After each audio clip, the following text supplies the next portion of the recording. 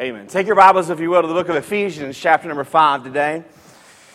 Ephesians chapter number 5. Today we are continuing our series of messages on love changes everything. Love changes everything. And as I mentioned to you as we began this series last week, that it's more of a teaching than it is preaching, as we kind of look at cultivating grace into our homes and into our families. And today I want to be specific in talking about spiritual leadership in the home. Spiritual leadership in the home. Ephesians chapter number 5, very familiar passage of Scripture. And but today I just want to share some very simplistic thoughts with you, but maybe some thoughts that will encourage you as a man and as a woman, as a mother, as a father, a grandmother, grandfather, aunt, uncle, wherever you find yourself at in your life, to be an encouragement to those that you are influencing by cultivating the grace that God so desires to be within our home. Often, in our fast-paced society, we feel so busy, we get buried, we get behind, and that we don't take time to invest in our families. And I think the honest truth is that if we were honest with each other, we would say that this is probably the case, even though we may not want it to be. That we get so busy and that we get so buried with things that are happening in our life that we're not always able to invest the amount of time that we so desire into our family. But this is what I want to say, that in many cases that it's important that the time that you have with your family, whatever capacity that may be, that it becomes quality time. It becomes a time where you are cultivating grace, where you're teaching and you're growing your family into the nurture and the admonition of the Lord. God knows, and this is so important. You might want to write this down. This is such a great thought. God knows that our relationships are more important than our accomplishments. Did you catch that? Our relationships are so much more important than our accomplishments, and He challenges us to grow in love. Listen, you could have all kind of accomplishments in your life, but it boils down, bottom line, to the relationships in which you have. I have to tell you, and it saddens me at times as I perform funerals and other things, and you see in some cases, not all cases, but in some cases, you think to yourself as you come and there are just a few people at a funeral, you think to yourself, was there so much involved in trying to pursue accomplishment that there was never any time for relationship?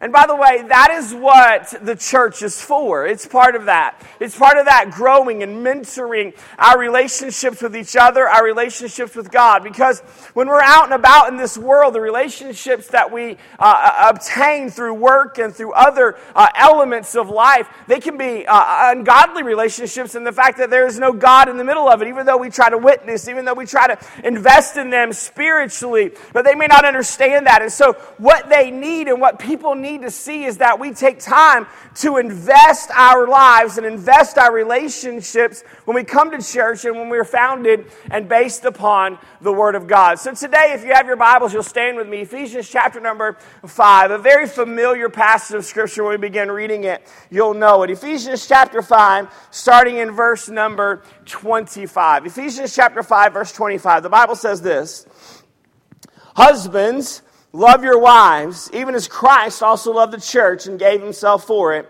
that He might sanctify it and cleanse it with the washing of the water by the word, that He might present to Himself a glorious church, not having spot or wrinkle or any such thing, but that it should be holy and without blemish. So ought men to love their wives as their own bodies. He that loveth his wife loveth himself. For no man ever yet hated his own flesh, but nourisheth it and cherisheth it, even as the Lord for the church. For we are members of His body, of His flesh, and His bones. For this cause shall a man leave his father and mother, and shall be joined unto his wife, and they two shall be one flesh. This, in fact, is a great mystery, but I speak concerning Christ and the church. Nevertheless, let one of you in particular so love his wife, even as himself, and the wife see that she reverence her husband. Father, we love you. Lord, I pray that you'll bless the reading of your word. I pray that you'll bless the few moments that we have together today. Lord, may we be encouraged and strengthened by the word of God. Lord, we love you, but most of all, we thank you for loving us. For it's in your precious and holy Son's name we pray.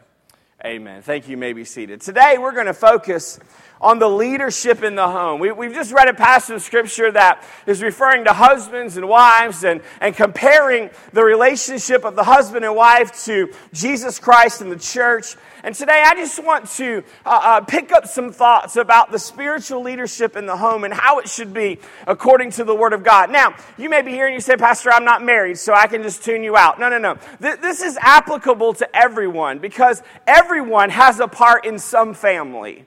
Everyone has a part in some relationship. And so we can certainly all learn from the same thing. If you're in the habit of taking notes, on the back of your bulletin, there's an outline. Number one, we're talking about leadership in the home, a leader's love. A leader's love. The leader in the home, you understand, could be different people. The Bible talks about that the husband is the head of the home. But if there is no husband in your home, then the wife is leading the home, or the woman is leading the home as a single parent, or whatever the case might be. Or it could be that you're raising your grandchildren, and so the grandparent is the leader in the home. And sometimes, and in some cases, there are teenagers, older teenagers that are at home, and they're raising children while their parents are out working and doing other things. And so when we talk about leadership in the home, this is applicable to anyone that is a leader in the home. So number one, a leader's love. A leader's love. First of all, the definition of biblical love. If we don't have an understanding of what real biblical love is, then we will not ever know how to display it. I'm concerned that word love has just become another part of our vernacular. That there is no true meaning behind it. You know, for some reason, we can say, I love you to my wife, but we can also say, I love spaghetti. I'm hoping that it's two different meanings. Right? And it's just become something that we say all the time. You know, I love this, and I love that, and I love this over here, and I love that. Well, what does that word really mean? And I think we need to take it from a biblical sense of what true love really, truly should be within our homes. So let's take a quick look at what it is. 1 Corinthians chapter 13, we're just going to put the verses on the screen for you. Starting in verse number 4, charity or love suffereth long and is kind. Charity or love envieth not. It vaunteth not itself. It's not puffed up. It does not behave itself unseemly. It seeketh not her own. It's not easily provoked. It thinketh no evil. It rejoiceth not in iniquity or in sin or in wrongdoing, but rejoiceth in the truth. It beareth all things. It believeth all things. It hopeth all things and endureth all things. Now, we read that passage of Scripture and we're like, okay, I got it. But I think it's important that as we talk about biblical love, that just for a moment we break down that passage of Scripture in a teaching moment to help us better understand what love really is. So first of all, there's patient love.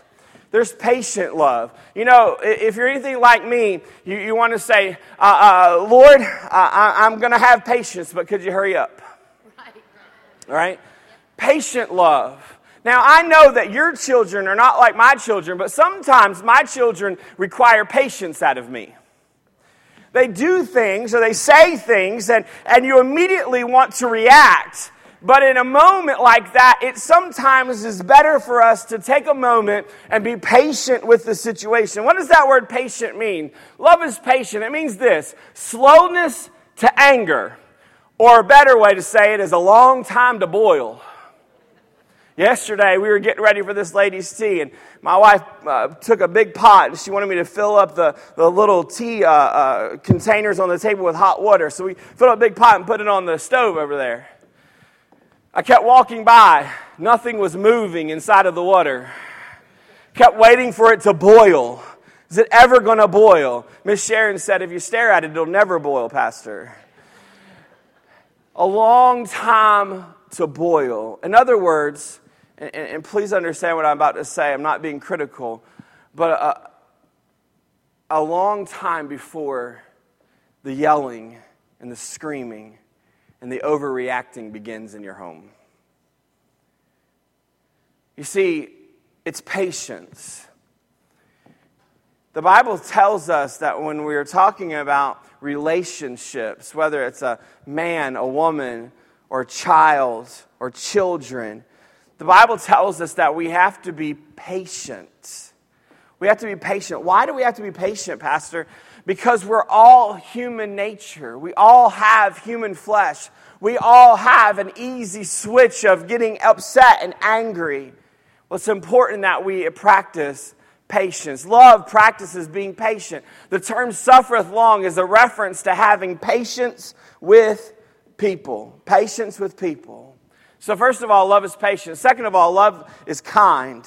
It's kind love. What does that mean? To be kind means to be useful, to be serving, and to be gracious. It's wise to remember that anger is just one letter short of danger. Did you catch that? It's being kind. It's being useful. It's being a servant. It's being gracious. Love is kind. Third of all, it's a humble love.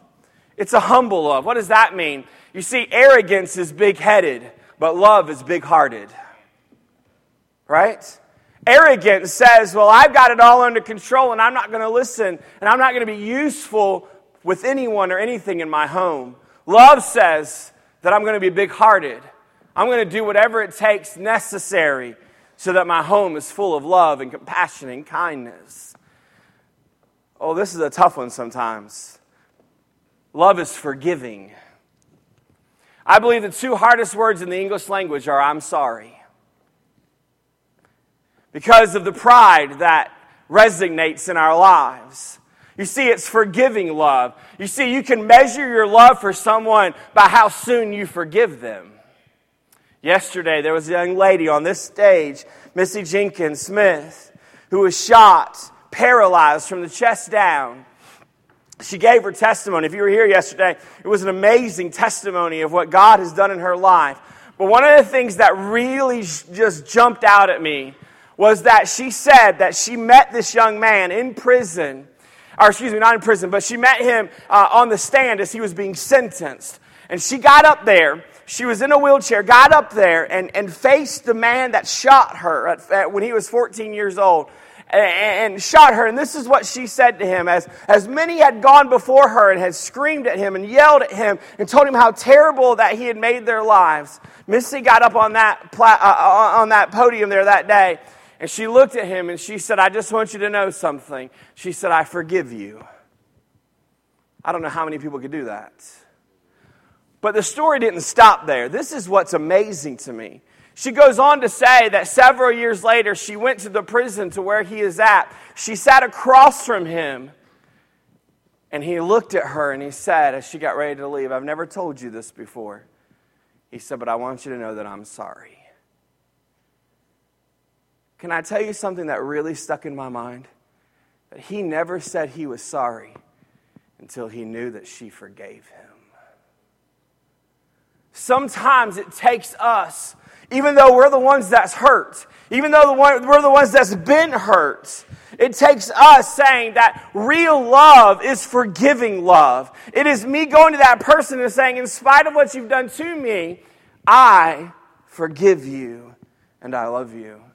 Not only that, it's believing love. It's believing love. Biblical love is not suspicious. It's not cynical. If there is a doubt about a situation, a loving person would rather err to the favorable side because biblical love is a harbor of trust. Biblical love is a harbor of trust. It's a trusting love. It's a humble love. Not only that, something that's missing as an element in our world today, biblical love is enduring love.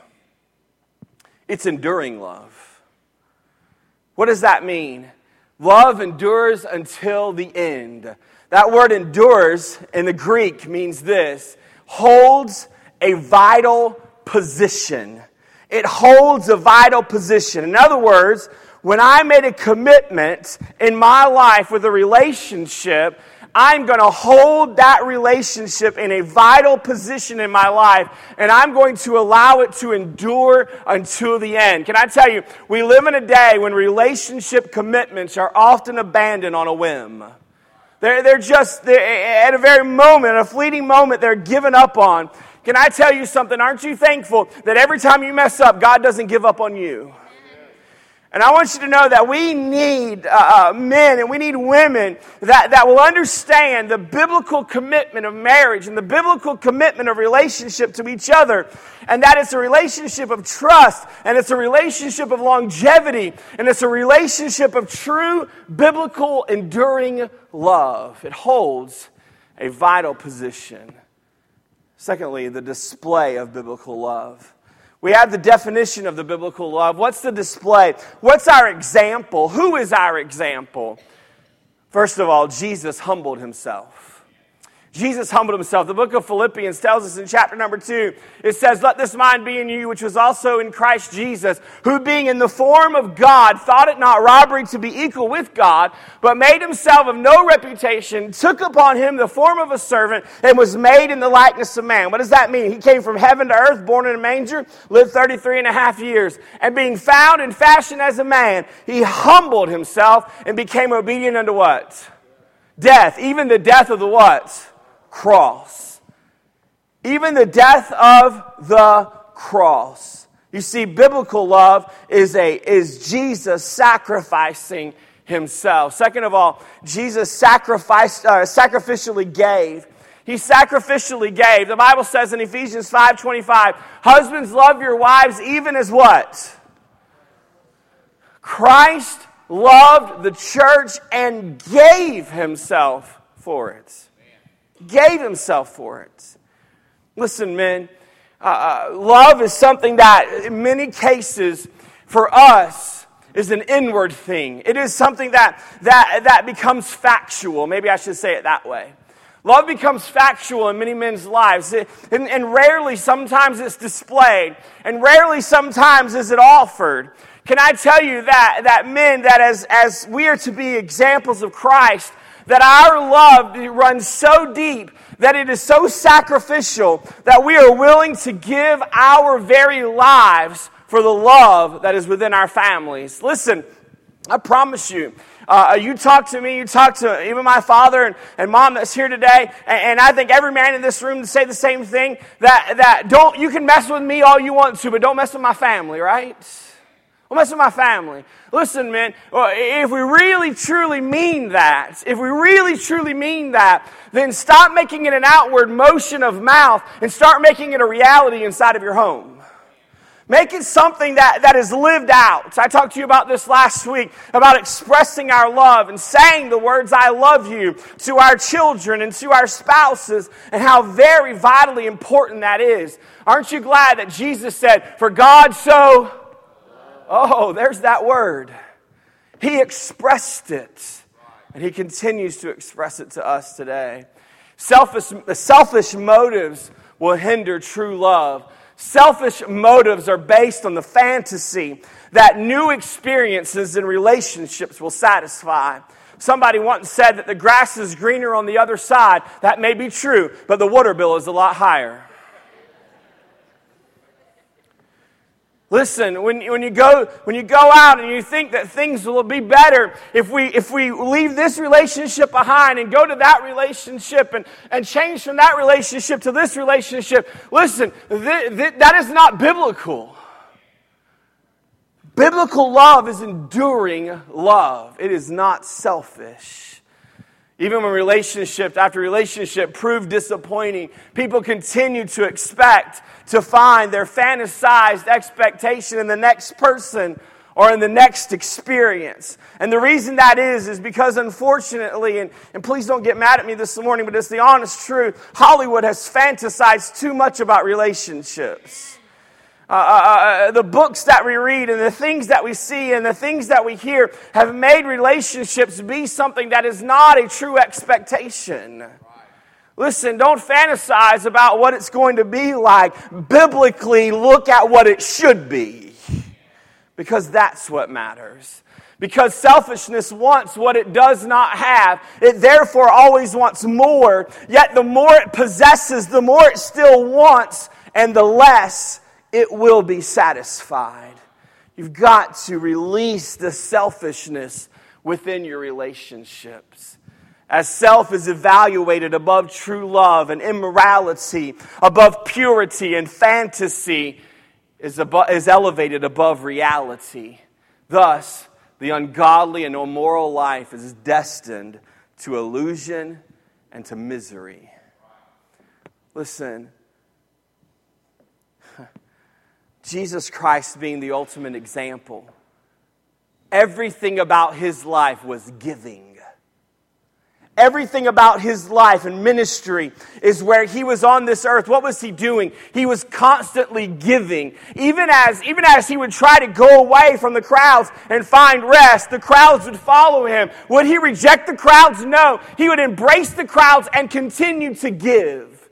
That's what love is. Love is not self-absorbed. It is the epitome of just giving everything we have to our relationship, holding nothing back. John chapter 13, verse 34, the Bible says, "A new commandment I give unto you, that you" what? "Love one another. As I have loved you, that you also love one another. By this," by the love, not by anything else. He didn't say, by the wedding ring. He didn't say by a birth certificate. He did not say by the things that we give to our children or to our spouses. He didn't say that. He said, "By love shall all men know that you are my disciples, if you have love one to another." Number 2, not only a leader's love, but a leader's labor. A leader's labor.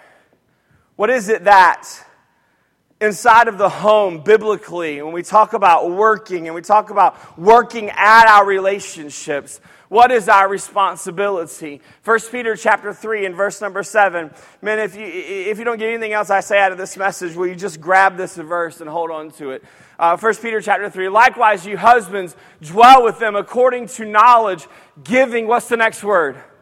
"Honor unto the wife, as unto the weaker vessel, and as being heirs together of the" what? "Grace." Remember, cultivating grace into our homes. "Together of the grace of life." Why? Oh, look at that. Listen, I take the Word of God for what it is. Okay? That's all I can do.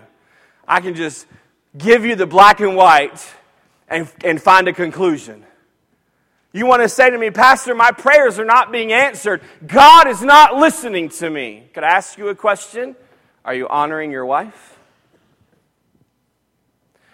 Are you being the husband that you should be?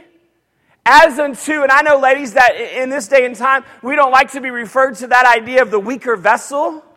But the honest truth is that the Bible has not changed.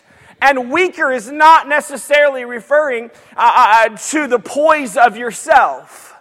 It is referring to the fact that in a biblical, God-sent relationship, the husband is the head of the home. And he has to take that responsibility.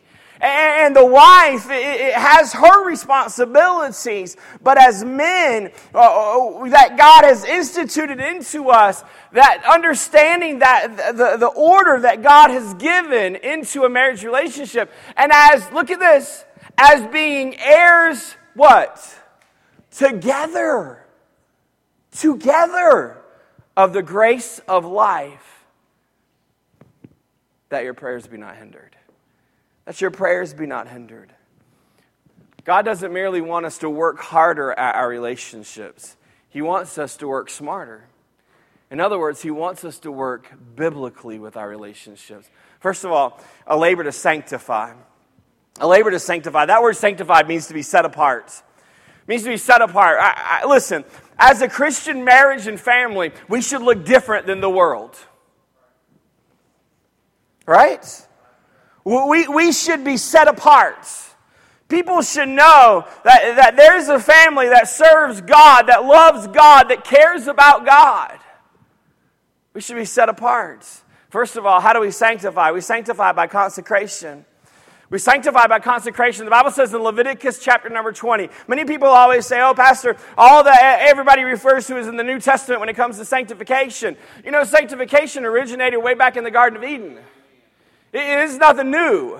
It's not a grace versus a law thing. It is what God requires is sanctification. Leviticus chapter number 20. Sanctify yourselves therefore and be ye holy. Why? For I am the Lord your God. Verse number 8. And you shall keep my statutes and do them, and I, the Lord, which sanctify you. How do I become sanctified? My job is to do what God has called me to do, and then it's God's job to help me through the sanctification process. That's the order. Number 2, we sanctify by cleansing. By cleansing. You know the verse, Psalm chapter 119, verse number 9. Wherewithal shall a young man cleanse his way? By taking what? Heed. Heed thereto according to thy word. In other words, by finding yourselves in the word of God. Not only a labor to sanctify, but a labor to strengthen. Look with me in Ephesians chapter 5. Look at me in verse number 29. Look what it says. For no man ever hated his own flesh, but nourisheth it and cherisheth it, even as the Lord, even as the Lord, the church. For no man yet hated his own flesh, but he nourishes it and he cherishes it. In other words, he strengthens it. So it's a labor to strengthen our families as leaders in our home. Strengthened by nourishing and cherishing. Nourish and cherish speak of feeding and warming. We need to encourage and praise our spouses and our children. You ready? Here it comes. I'm proud of you. Listen, I know my parents are here this morning and I might get in trouble in just a moment, but here it comes. My mom and dad could tell me that they loved me all they wanted to. And I love to hear the words, I love you. I like that. But when my dad would say, I'm proud of you, son, that was a whole nother ball game. Whole nother ball game. It was like my dad said to me, I'm giving you affirmation. I'm affirming that what you're doing well. And to hear someone say that they're proud of you, it just does something. I've never seen, now listen, I'm just going to be real straightforward. I've never seen somebody say to somebody else, I'm proud of you, and then the person that they said it to go. When anybody ever says to me they're proud of me, even though I don't want to, sometimes it just gets there. And this is what I have to do. I got to turn around a little bit. Let me walk away for a minute. I'll come back, I'm proud of you. It's strengthening. It's nourishing. It's praise. Let's get real for a moment. And I'm gonna preach to myself, all right? When's the last time we told our spouse, man, you look good? Right? You look beautiful today. Now look at all the men. I see them. They're all leaning over to their wives. You look good today, honey. I'm telling you, I saw it. You just didn't think I saw it. You all leaned up. Look out, now they're turning red. You look good today. You're beautiful today. You're handsome today. How about this? Hey, thank you for going to work today. Right? I'm proud of you for what you do. I can't tell my husband I'm proud of him. I can't tell my wife I'm proud of her. Why not? Praise. Admiration. Why? Because one day, my children are going to get married. And they are going to emulate what happened in my home in their own home. Are you with me? You see, you strengthen by nourishing, by cherishing, by loving. We talked about this last week. Is it always deserved? No. But neither is salvation. But in spite of who I am, God still loves me. God is glorified through a home that is purifying, protecting, and providing. Number 3, and I'm done. A leader's legacy. What will we leave? When it's all done and said, what will we leave behind? What will be our legacy left in our home? Let's consider the proposed relationship between a Spirit-led husband and a Spirit-led wife, to that relationship between Christ and His church. First of all, the testimony of Christ is uplifted. Look at me in verse 25 in our passage, Ephesians chapter 5 and verse 25. Husbands, love your wives, even as Christ also loved the church and gave Himself for it. Listen, that is the testimony of Jesus Christ right there. That He loved the church and He gave Himself for it. So should the testimony of every husband in this congregation. That he loves his family and that he gave everything he possibly had to his family. The testimony of Christ is uplifted.